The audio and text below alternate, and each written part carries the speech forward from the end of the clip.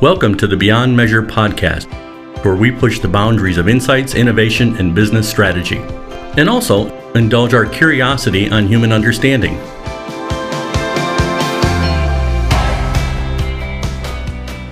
Hello, everybody, and welcome to this edition of the Beyond Measure podcast.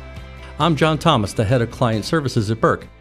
Today, we're going to focus on one of those behind-the-scenes activities of marketing research, sample quality and data integrity.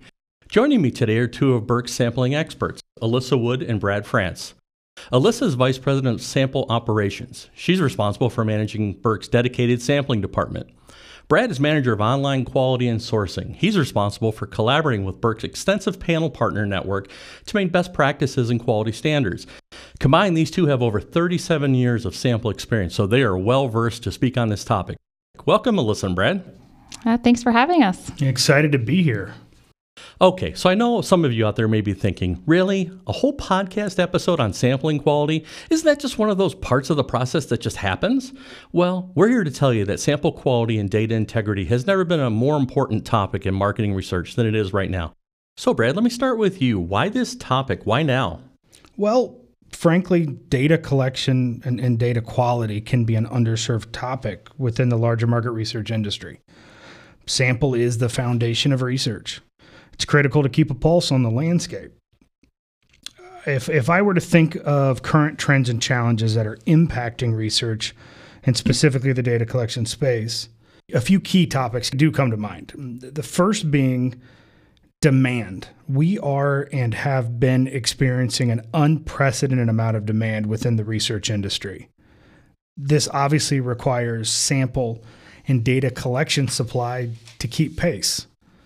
Our partners, the rest of the data collection industry, they've been working diligently on building that panel size, increasing traffic to meet this demand head on. Second, accessibility. To put it simply, accessibility is just the ability to reach our desired audience at scale. As demand grows, so does the need to have demographic representation along with our desired targets. So you're making me think of census. Yeah, that's a great desired target. It's a target of a known population. And this increase in demand actually exposes some of the challenges we've traditionally faced when accessing those hard-to-reach populations. So as a result, we've had to be a bit innovative in our approach to ensure that we can continue to find and supply representative populations in our research. The last topic I'd mention here is data quality. Now, we can dig deep on this one, and I have a feeling we will on this chat. But for now, let's keep it top level. We are seeing a rise in fraudulent behavior across the data collection space. Data quality and data confidence is the focus of our team and our partner network. We are increasing collaborations to help identify, detect, remove instances of data fraud with our supply partners. It really is a rising tide lifts all ship mentality. Thanks, Brad. Appreciate that. So, Alyssa, I've been hearing a lot about this rise in bad actors and fraud behaviors. Can you give us some insight into this? Absolutely. I mean, fraud activities are on the rise, and we've experienced it firsthand.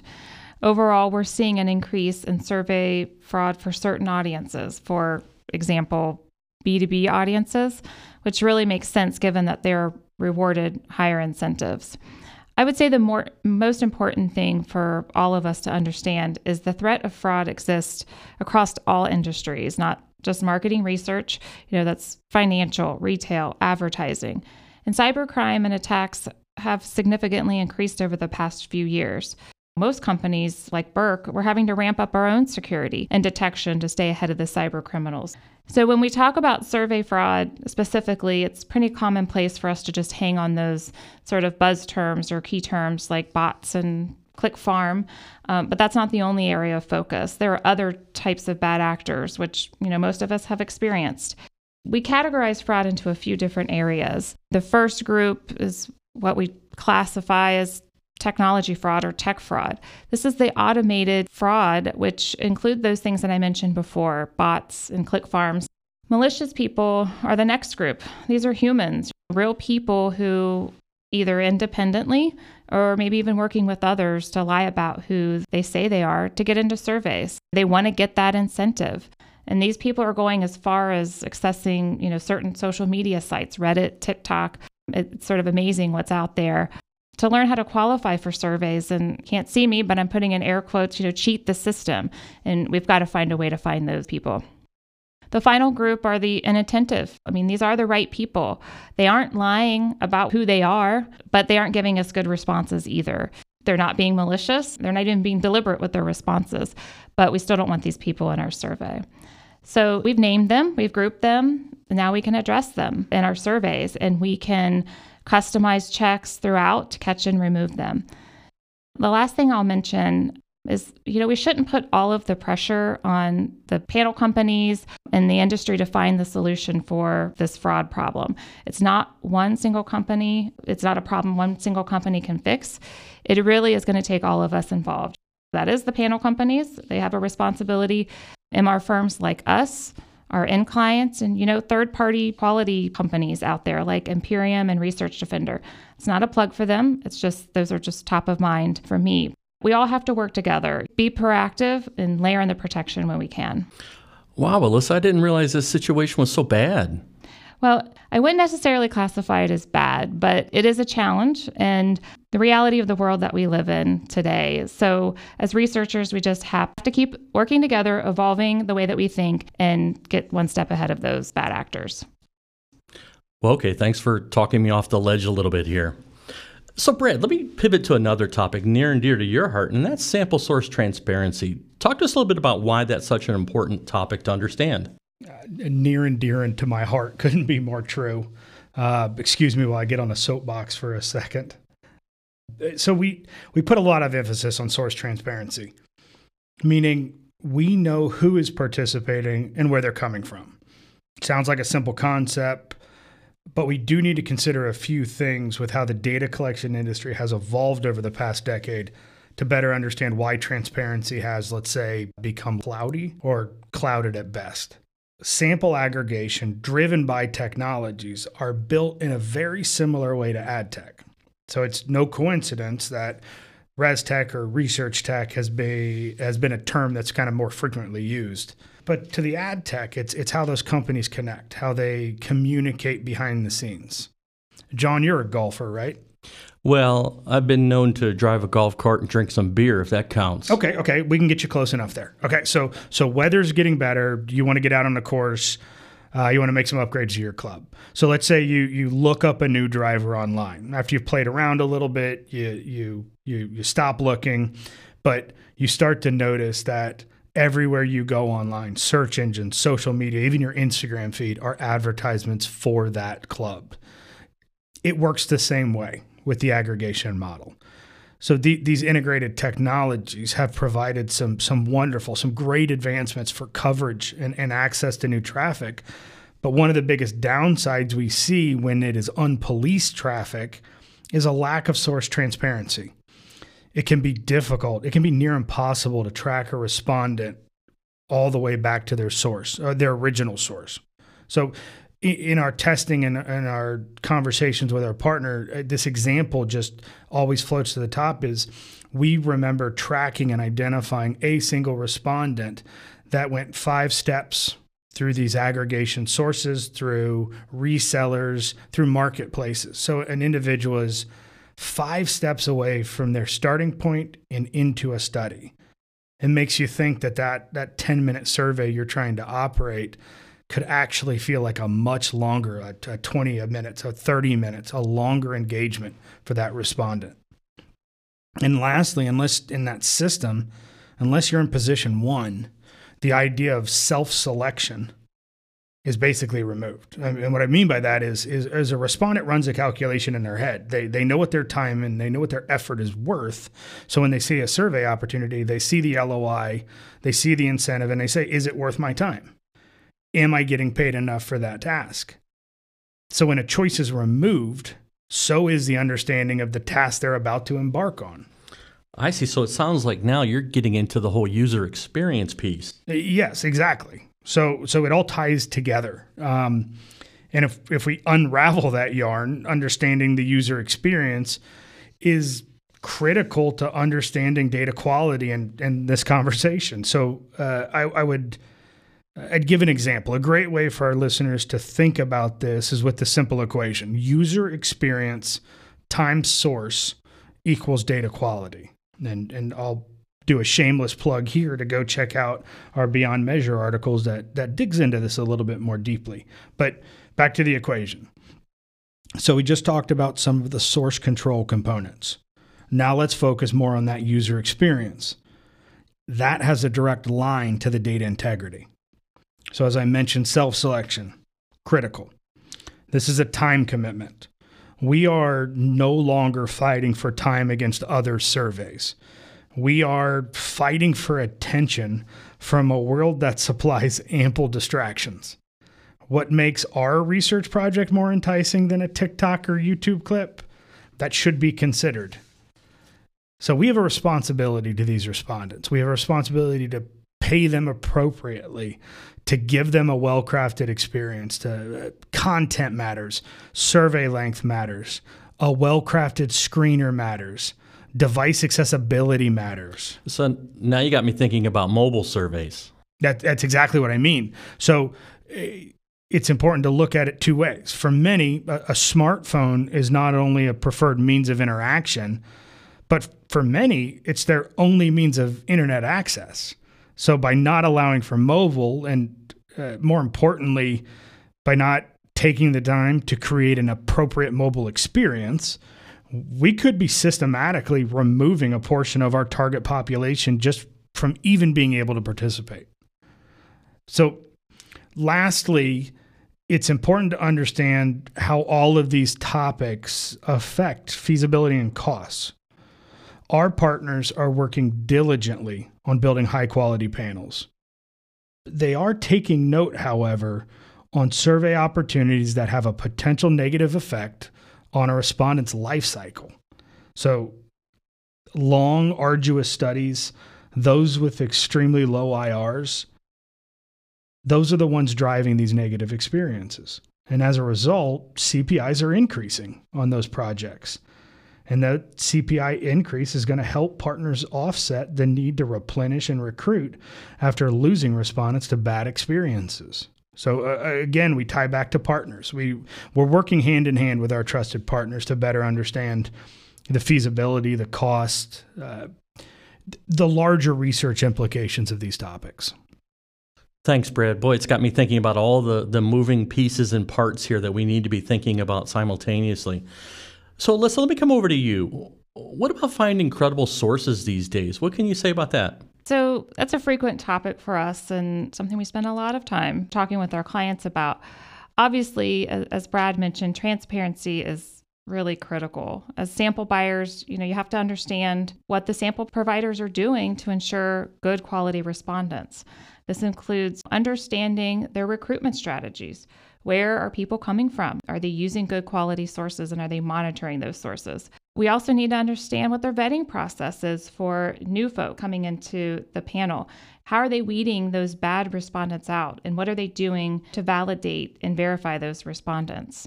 Our partner vetting process includes asking these questions, but we go a step further. We're a research company. We like data, so we conduct our own test studies, our own side-by-sides with these sources in order to evaluate important factors like quality failure checks. Do they have a high percentage of duplication or fraud flagged respondents, liars, cheaters? It's important to understand those. And then we assess behavioral biases, that may exist within the panel. Meaning, do the panels skew high for particular behaviors? Those are things we should know. And when you're choosing a sample source for your study, it's important to keep those in mind. And we also look for operational excellence. That's probably a fancy term, but this means the day-to-day, the people that we're working with on the panel side. Are we working with good PMs? Can they implement what we request of them on our studies? That's really how we determine if we want to work with a company or not. But quality sourcing is just one component of our overall strategy, our overall philosophy as it relates to data quality. For all of our studies, all of our quant studies, we require our partners to follow our best practices. Those are things that we determine what's best for our studies. I'll just mention a few because, we could really dig pretty deep into these, but just given the time today, I'll just hit a few of the highlights. We work directly with proprietary panels. We want to make sure that we can trace the respondent back to the point of origin. We want to avoid using sources that are resellers of sample where that's virtually impossible. Mm-hmm. And that's that source transparency I mentioned. Right. And next, we prohibit the use of technology that automatically routes respondents into our survey. We want respondents to choose to participate in our survey. This helps to improve the respondent's experience. It limits their fatigue. They're not in that survey for 45 minutes when they think it's just 10, and ultimately improves data quality. Yep, and that ties back to the self-selection. Yep, that's right. The last thing I'll mention is just blending sample sources. This is pretty common practice these days, but it's also something we do regularly, not just to improve feasibility, but it reduces potential bias that might exist in a single sample source. Finally, I guess I'll just mention to guarantee that these best practices are followed to the standards that we require, Berk has a dedicated sampling team, which consists of 14 sampling experts. This team's core responsibility is to manage the partner network, that we've been talking about here today. But in addition to that, they are responsible for the design and active management of the sample. So, Alyssa, that word active, that's an interesting word. Tell me what you mean by active. So what I mean by that, John, is like active. The team is monitoring studies daily, down to tracking key production metrics, quality term, the failure rates that we talked about, balancing and representation to ensure data is collected the right way. This is unique in the industry. We're very fortunate here to have people whose core function is sample. Our clients are spending a lot of money on research. So in our opinion, a well-managed sample is the foundation for high-quality data. Thanks for that, Alyssa. Well, guys, this has been very enlightening to this point. And based on some of the things Alyssa was just talking about here, I think it's a great time to pivot to talk about what you guys are doing to stay ahead and keep ahead of all these moving parts I keep thinking about. So, Brad, let me kick it over to you again. Tell us a few things you and your colleagues are doing to stay ahead of the game. You and I have had some previous conversations on this topic, and I'm excited for our audience to hear your and Alyssa's thoughts in this area. A great way to talk about the approach we take is to tie back to how Alyssa was describing the categories of data quality. We can provide some context around each and show how the approach is layered together to create a more inclusive system. So first is that tech fraud or technology fraud. There are several third-party data quality services out on the marketplace.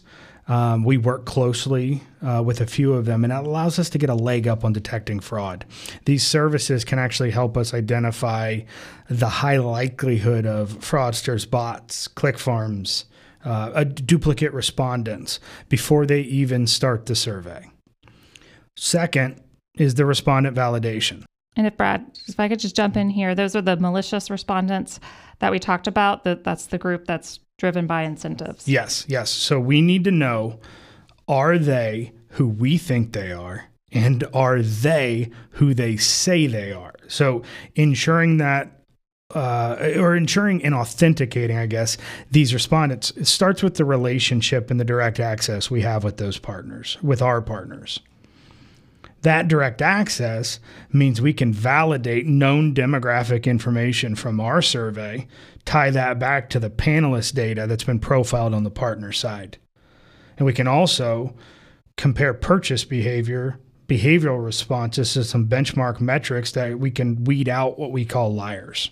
For B2B audiences, we've got tools that can aid in the confirmation of a respondent's role and responsibility within their organization. Now, it's important that a well-crafted, unbiased screener is used to help identify the accuracy of those roles and responsibilities. So the third category, data validation. And so now that's this inattentive group that Alyssa mentioned, right? Yeah, you're spot on. So this is the point where we have confidence that the respondent is who they say they are. They're the right person for our study. And the focus now shifts to, are they giving us honest, attentive feedback during the remainder of the interview? So using some tried and true measures such as answer velocity, speeding, red herrings, contradictive statements, paired with some advancements in automated detection, we can look closely at a respondent's performance and gauge their authenticity, gauge their attentiveness. These respondents are scored and flagged so they don't make it into our final data sets. They do, however, make it back to the partners. So we can bang the drum on transparency again. This does work both ways. We share this data with our partners so that they can flag and track these respondents who have been isolated and removed. I do want to add, though, an important caveat to all of this is that when you look and when we talk about data quality and data validation in particular, a single flag is not a true indicator of a poor respondent. For a multitude of reasons, multiple measures should be considered when identifying fraud. It is a set of tools. It's not a single solution. Well, Brad, so you had a really interesting way of describing this the other day. Yeah. I talk about layers. I also like to speak with analogies. And so one analogy I like for this is the Swiss cheese defense. So hold up a single slice of Swiss cheese. It has holes. You can see through it. But as you add layers or slices of cheese, you start to limit the visibility. You start to limit the holes. They start to shrink as layers combine. But all of these approaches are slices of cheese. So the tech fraud, the respondent validation, the data validation, source control, methodology, these are all pieces of cheese stacked on top of each other.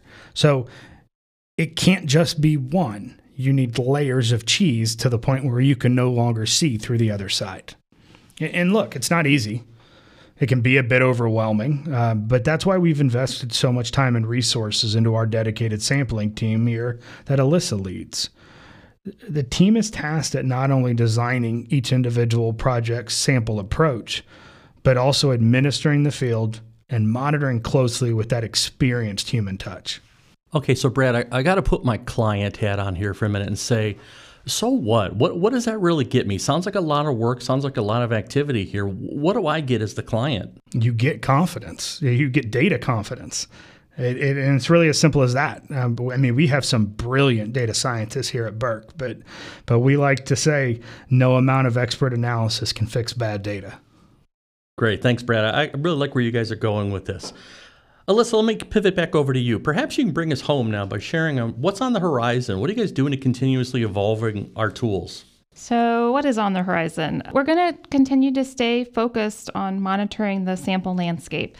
For all sample buyers, we're navigating a very complex industry, and it can be tough to keep up with all the new sources and technologies and terms for that matter. As Brad mentioned, ResTech, that's been the latest pop-up term, and I think most of us are still trying to figure out exactly what that means. But, we'll continue to learn, test new sources, and determine if it's a good fit for Burke and for our clients.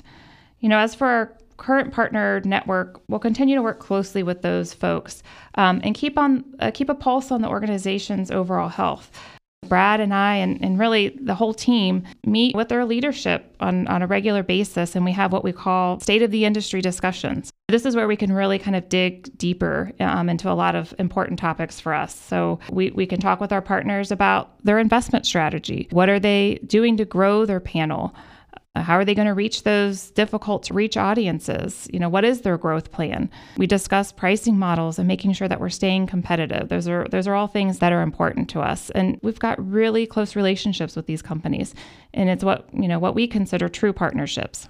So that word partnership, tell me a little bit more about that. What does true partnership mean to you in this area? It's really an extension of our team, and I know a lot of people probably feel that way about different partnerships. But you've noticed throughout our chat today, we've commonly referred to our trusted network as partners.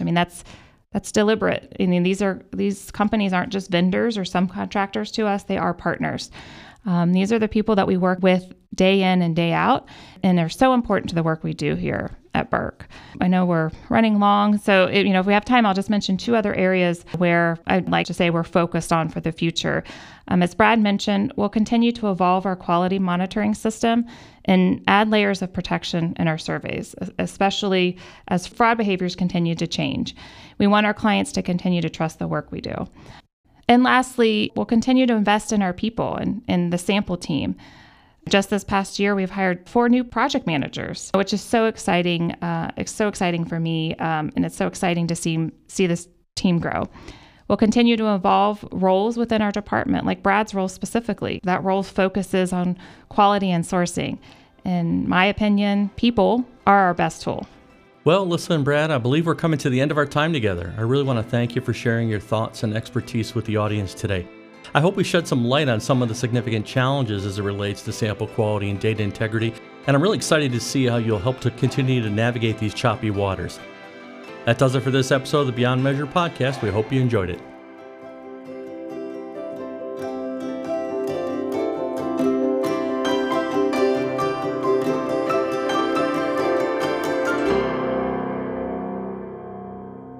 This has been an installment of Beyond Measure, a Burke Incorporated production.